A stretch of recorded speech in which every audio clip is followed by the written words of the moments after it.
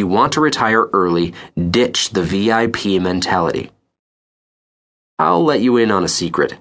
I've noticed a distinct difference between the happy retirees I work with today and the people I worked with during my time as Vice President of Investments at a very well-known Wall Street investment firm. Without naming names, let's call the firm a global financial juggernaut. Interestingly, many clients of the firm had a VIP mentality.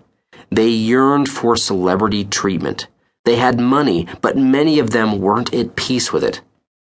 This is different for the families I work with today at my fee-only RIA, Registered Investment Advisor firm. They are just as wealthy, but don't demand extra special treatment. They're more like the inconspicuous millionaires Thomas J. Stanley talks about in The Millionaire Next Door. They live in the suburbs of Atlanta, where the houses are between $200,000 and $500,000. They don't live in Buckhead, where the houses are $800,000 to $3 million.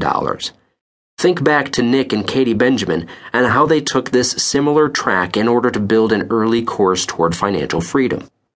For these people, financial planning is less about being a millionaire, or what Stanley would call a PAW, prodigious accumulator of wealth.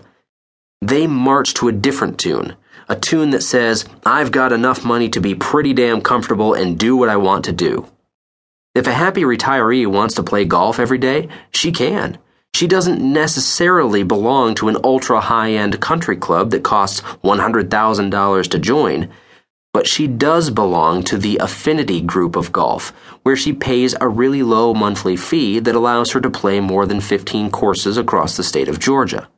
Sure, they aren't private clubs with golden mermaids spouting rose-scented water, but they offer a solid consortium of well-maintained courses. Needless to say, these non-VIP happy retirees really started to catch my eye. Their money provided them with a vehicle to drive toward the things they really wanted to do. As individuals or couples left my office, I'd noticed they seemed satisfied with their positions in life. By and large, they were having the time of their lives. Here are some examples.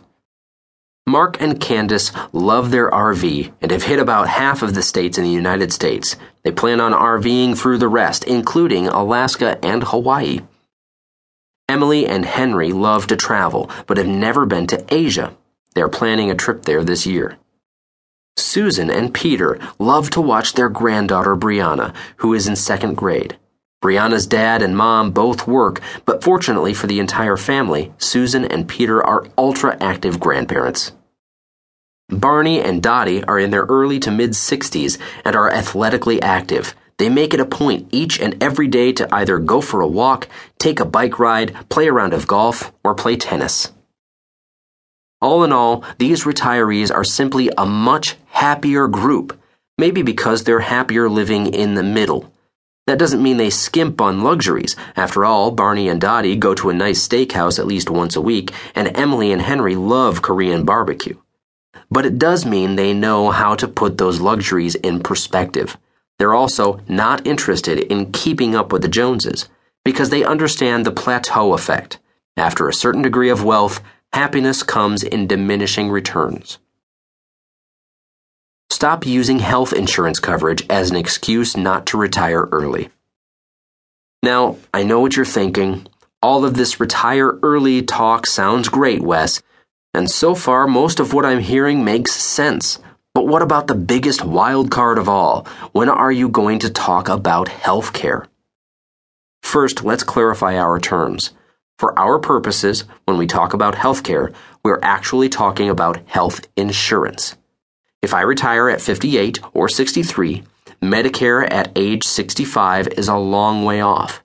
I can't tell you how many clients and radio listeners have come to me and said, "Look, Wes, I'd love to retire early, but I just can't give up the health insurance I get through work."